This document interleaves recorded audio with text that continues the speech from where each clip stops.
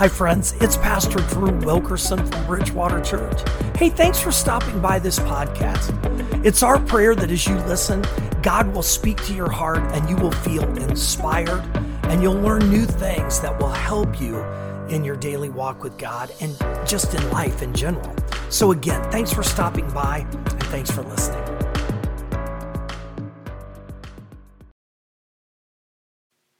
Hello, I'm Pastor Rod. I'm the prayer pastor at Bridgewater Church, and thank you for joining me today. We've been in a new series, When God Begins to Move. So, it's been, in late spring and into the summer. It just seems like to be the season of new beginnings, doesn't it?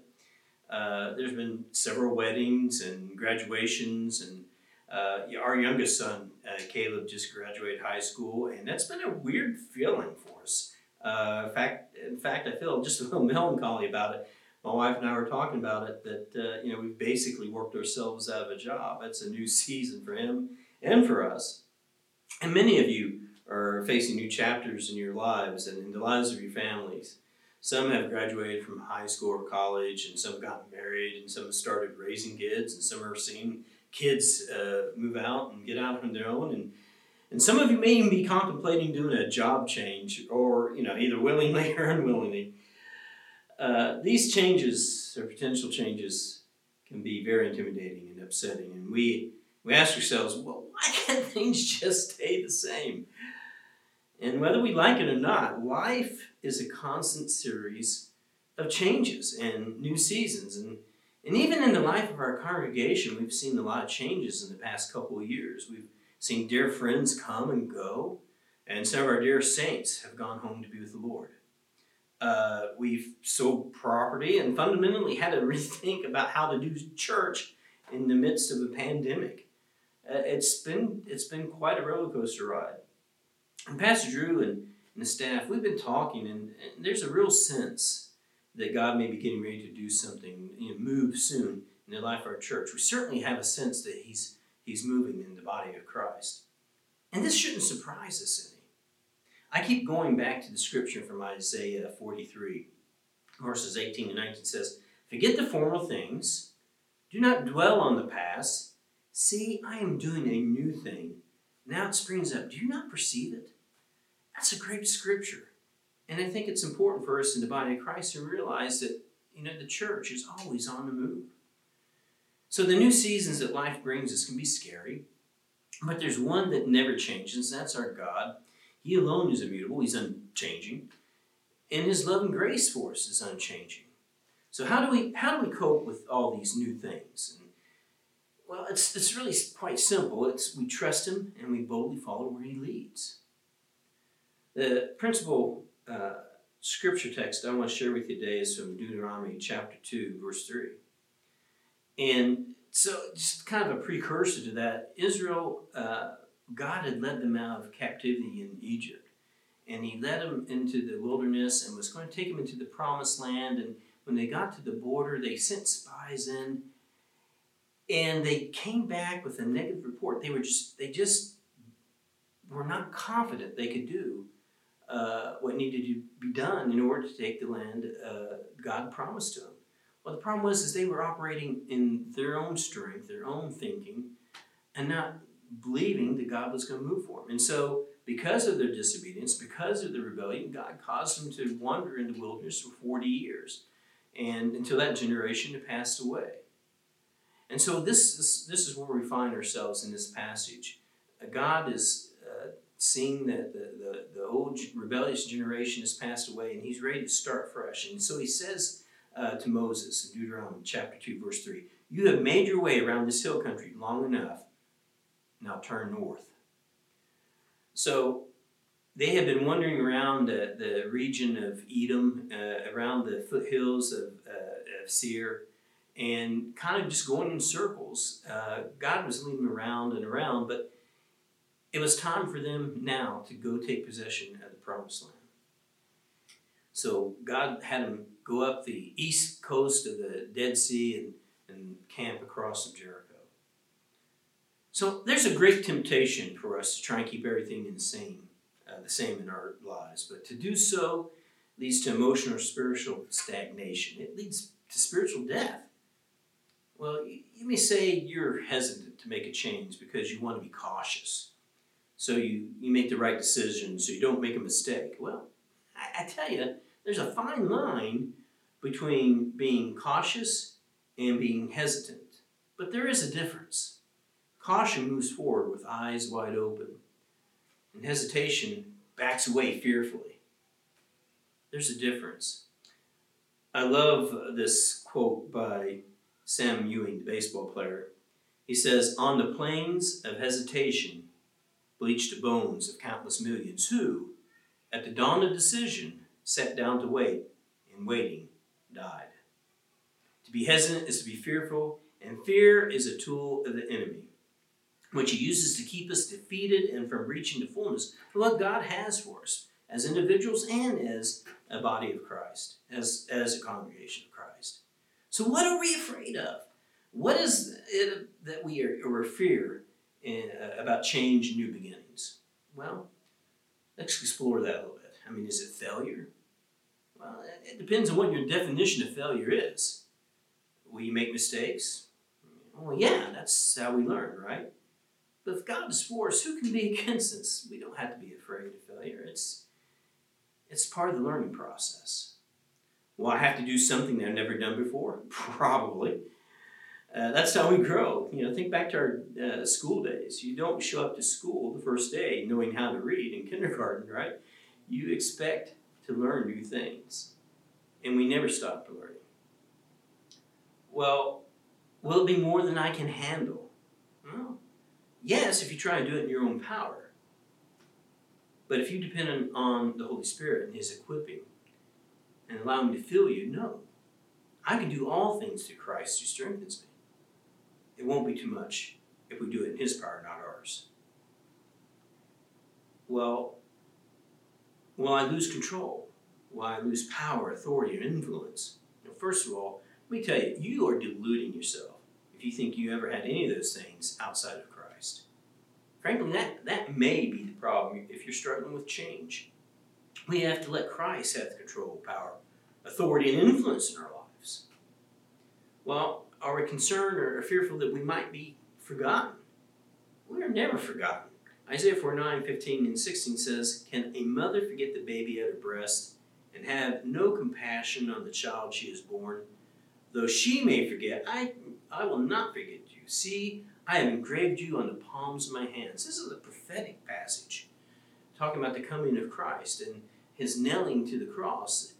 Literally, He has engraved our sins, His concern for us on the palms of His hands. No, we certainly aren't forgotten. In fact, the whole reason God moves the body of Christ is because of His concern for us.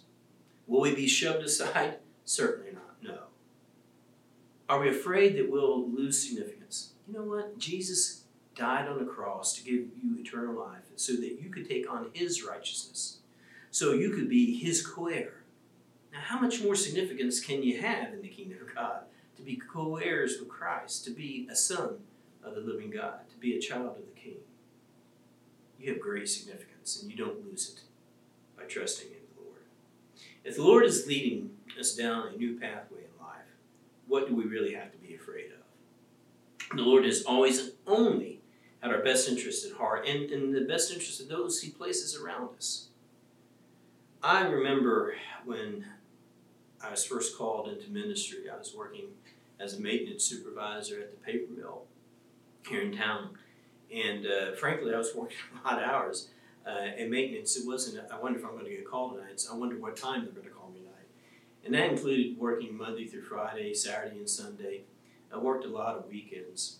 I was one of the few people, I don't say this haughtily or braggingly, but I was one of the few people in the mill that knew how to operate a Theodolite and to level and square machinery. And so when the company did maintenance, they always did it on the weekend. And being one of the few people that could do the alignment work, I had to come in on a lot of weekends. And I started getting frustrated because I was not able to spend time doing ministry work and being at church, let alone doing any kind of ministry. And I started praying. I said, Lord, if you really are calling me into ministry, if you really call me to be a pastor, something's got to change. Either something's got to change here where I'm working, or you're going to have to move me out of this place. But if you really want me to do this, then I need you to intervene. That was my prayer. And 2 weeks later, a person walked into my office. It was a manager of a construction company that I frequently hired to do work at the mill. He walked in my office and asked me one day, "Rod, have you ever thought about leaving this place?" Long story short, they invited me to come work for them. I hadn't applied. I hadn't sent my resume. They approached me. That was God's working. Was I fearful? I had worked there at the paper mill almost 18, 19 years. And I had gotten so used to being there, I was afraid to make a change in a lot of ways. I only lived 3 miles from the mill. This place, the main office, was 25 miles. So I knew I was going to have to spend a lot more money in gas. And I wasn't sure if they could pay me what I was making. Was I going to have to take a pay cut? I had all these fears and concerns. And I prayed, Lord, you have to make the way. I can't make this move. If this is really you, then you're going to make it possible. Long story short, I just want to tell you about the goodness of our God. Not a brag. I want to tell you how good He was to me. They offered me the job. They gave me more money than I was making at the mill. In addition to that, they gave me a company car and a gas card to pay for my gas. God made the way. And through doing that, I was able to work Monday through Friday, and then I was able to also continue my ordination process and do my studies, and I had more free time in order to go through that process. God really came through, and He always comes through when we're obedient and when we're yielded to Him. He has plans to prosper us. Jeremiah 29:11 says that, "For I know the plans I have for you, declares the Lord, plans to prosper you, not to harm you, plans to give you hope and a future." And also in Deuteronomy chapter 8, verses 7-9 says this, "For the Lord your God is bringing you into a good land, a land with brooks, streams, deep springs gushing out into the valleys and hills, a land with wheat and barley, vines and fig trees, pomegranates, olive oil, honey, a land where bread will not be scarce, and you will lack nothing, a land where the rocks are iron and you can dig copper out of the hills." You see, God was taking the Israelites to a better place for them, and while at the same time positioning them to change the entire world. Salvation for all the world would come through them, through our Savior, Jesus Christ. And He was taking them to a place where they would have all the resources they would need. They only had to trust and obey. God has never failed us. He always cares and provides for us. Deuteronomy 2:7 says this, "The Lord your God has blessed you in all the work of your hands. He has watched over your journey through the vast wilderness. These 40 years, the Lord your God has been with you, and you have not lacked anything." You have not lacked anything. I got to tell you, friends, in all my years of serving the Lord, and it's been some time now, my family and I have never lacked for anything that we really needed. We've never been without a roof over our heads or a bed to sleep in. We have always been fed. Now, have there been times when there were struggles and things were tight? Sure. We all go through those things. But you know, I've been to third world countries on mission trips. I've been to places where people live in mud huts and sleep on the ground on a piece of cardboard, and that was their bed. I'm a rich man. And all of us who live here in the United States, just by the fact that we were born in the United States, we're in the top 10% of the wealth. We are wealthy people. God has blessed us. He has blessed this man. He has blessed my family. He has given me everything I needed, plus some many luxuries besides. I don't deserve it, but He's been gracious to me. And I dare say, if you think about it, you would realize He's been gracious to you. Deuteronomy 29:5 says this, "Yet the Lord says, during the 40 years that I led you through the wilderness, your clothes did not wear out, nor did the sandals on your feet." You see, God is always with us. He's always for us. From the time that the Israelites left Egypt until they entered the Promised Land, God was with them night and day. He led the Israelites by day with a cloud or a pillar of cloud. And then at night when they would camp, a pillar of fire would settle over the tabernacle and light the whole encampment for all of them, so they would not have to be afraid. He never left him. And he won't abandon you. As followers of Christ, Jesus lives within us, so he's always with us. So has there ever really been any challenge in your life that God did not see you through? I mean, you're still here, right? Is there any hardship you've been through at the end you didn't come out stronger, spiritually, emotionally, or that you didn't learn and grow from in some way? Now, if you really search yourself sincerely and really think about it, I believe your answer would have to be no. Because if God allowed you to survive through it, you became stronger through it. Does God have a plan for you, a direction for your life? The answer is absolutely yes. Whether you're 9 or 90, he has a plan and purpose for you, and he certainly has a plan for our future here at Bridgewater Church. I mentioned to Missy a while back that I was starting to look forward to retirement. And she said to me, with a big smile on her face, a big grin, "Don't you know the pastors don't retire, they just die." And we laughed. But, I got to thinking about that. When God was finished with Moses, he took him home. And when God was finished with Elijah, you know what? He took him home. And when God was finished with Peter and with Paul and all the others you can think of, he took him home. As long as we tarry here, God's got a plan for us. He's not done with us. And now you tuned in today and are watching this. I'm assuming that means you're still here, right? So I have to say, God's got a plan for you. He's not done with you.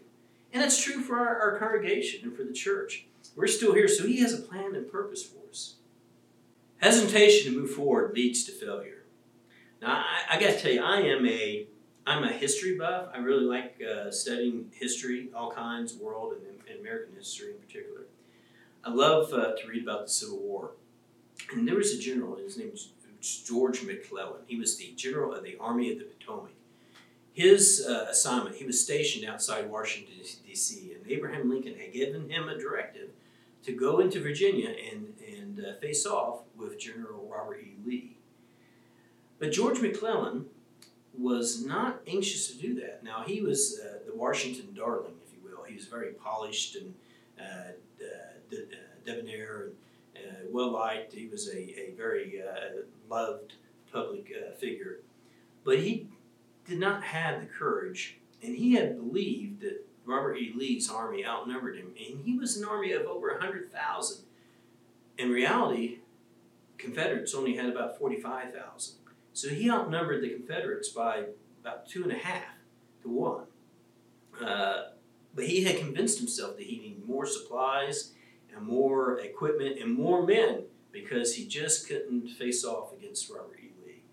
And finally in exasperation, Abraham Lincoln fired him and replaced him with Ulysses S. Grant.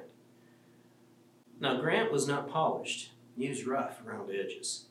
But he wasn't afraid to move forward. And he did. He moved forward and he pushed south. You have to move forward. You can't hesitate. To do so is to fail. I also think about World War II and D-Day and how the invasion of Normandy went. It was by the grace of God that the Allies were able to make the beachhead and move inland. You see, the Germans had a pretty large reserve of heavy armor, heavy tanks, but they weren't sure where the invasion was going to come from, whether it was the Port of Calais or Normandy. And when the invasion actually started taking place, the High Command asked Adolf Hitler to release the armor to them so they could repel the Allies back into the ocean. But Hitler was not convinced. He thought it was a ruse. He didn't think that was the real invasion. He thought it was just a diversion, and the real invasion would come at Calais. And he was not willing to release the tanks. And by the time he realized that the invasion was really happening in Normandy, it was too late. The Allies had got such a foothold and moved so far inland, there was no turning them back. Hesitation leads to failure. And hesitation leads to death, spiritual death. I love this passage in the book of Ezekiel where he has this vision of the temple. It's in the chapter 40 through 50. And he describes the temple and he's measuring it out. And in chapter 47, he comes across, he comes to the Ark of the Covenant. And he observes coming from the side of the ark is a little flow of water from the right side. And it flows down and out the steps of the temple and out through the temple courts and becomes a stream. And then it becomes a deeper water, and it becomes this big, wide, deep river. And the angel that was leading Ezekiel around told him, wade out into the water. And he waded out into his ankles. And he said, wade out deeper. And he waded out to his waist. And then the angel said, go deeper. And he went so deep that the water picked him up and carried him downstream. It was this not raging river, but this big, deep flowing river. And he observed that all around there was life, and the river was flowing down to the sea. It was making the Dead Sea alive again. And there was all sorts of fish in the water from, like in the deep ocean. And where the river flowed, it brought life. And that's symbolic of the faith, our faith in God, our faith in Christ. Out of the side of Christ flows the church in our belief, in our faith. And to all that, all kinds of people are welcome, like all kinds of fish. But one thing that Ezekiel observed in all this is that the marsh and the swamp did not become fresh. It was stagnant and dead. Now, I don't know what image comes to mind when you think of swamp, but when I think of swamp, I don't think ever of anything pleasant. Where the water is not flowing, it stagnates and things die. When our faith isn't flowing, when we're not growing, we're not moving, our faith stagnates and we die spiritually. It's so important that we keep moving. I love this quote from J.A. Metters. He says this, a profession of faith without a progress of faith is a dead faith. Hesitation leads to spiritual death. So what's the plan? Why does God keep moving us forward? Well, I think we have to revisit what the definition of the church is. Why the church exists.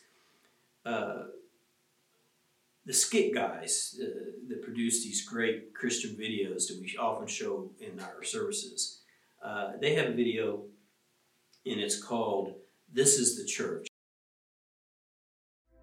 Lately, it seems that we're getting more and more confused about what a church actually is. So let's take some time to set the record straight. Church is not a building, though a building can be used by a church. Church is not a denomination, though a set of beliefs should be important to a church. Church is not about Sunday, though a church should not forsake meeting together. Church is not about one person or personality, though every church should be pastored. And church is not about size or growth, though every church is called to make disciples. So don't think of church as an address or a location, but rather think of church as mobile and on the move. Don't think of church as something built or planted, but rather think of church as something deployed. Don't think of church as where you are for an hour each week, but rather what you are every day of the week, because the church is the hands and feet of Jesus Christ. Feet shouldn't sit still. Hands shouldn't be idle. Feet go. Hands do. This is the church. Church isn't what you're sitting through right now, because you are the church. Now go and be the church.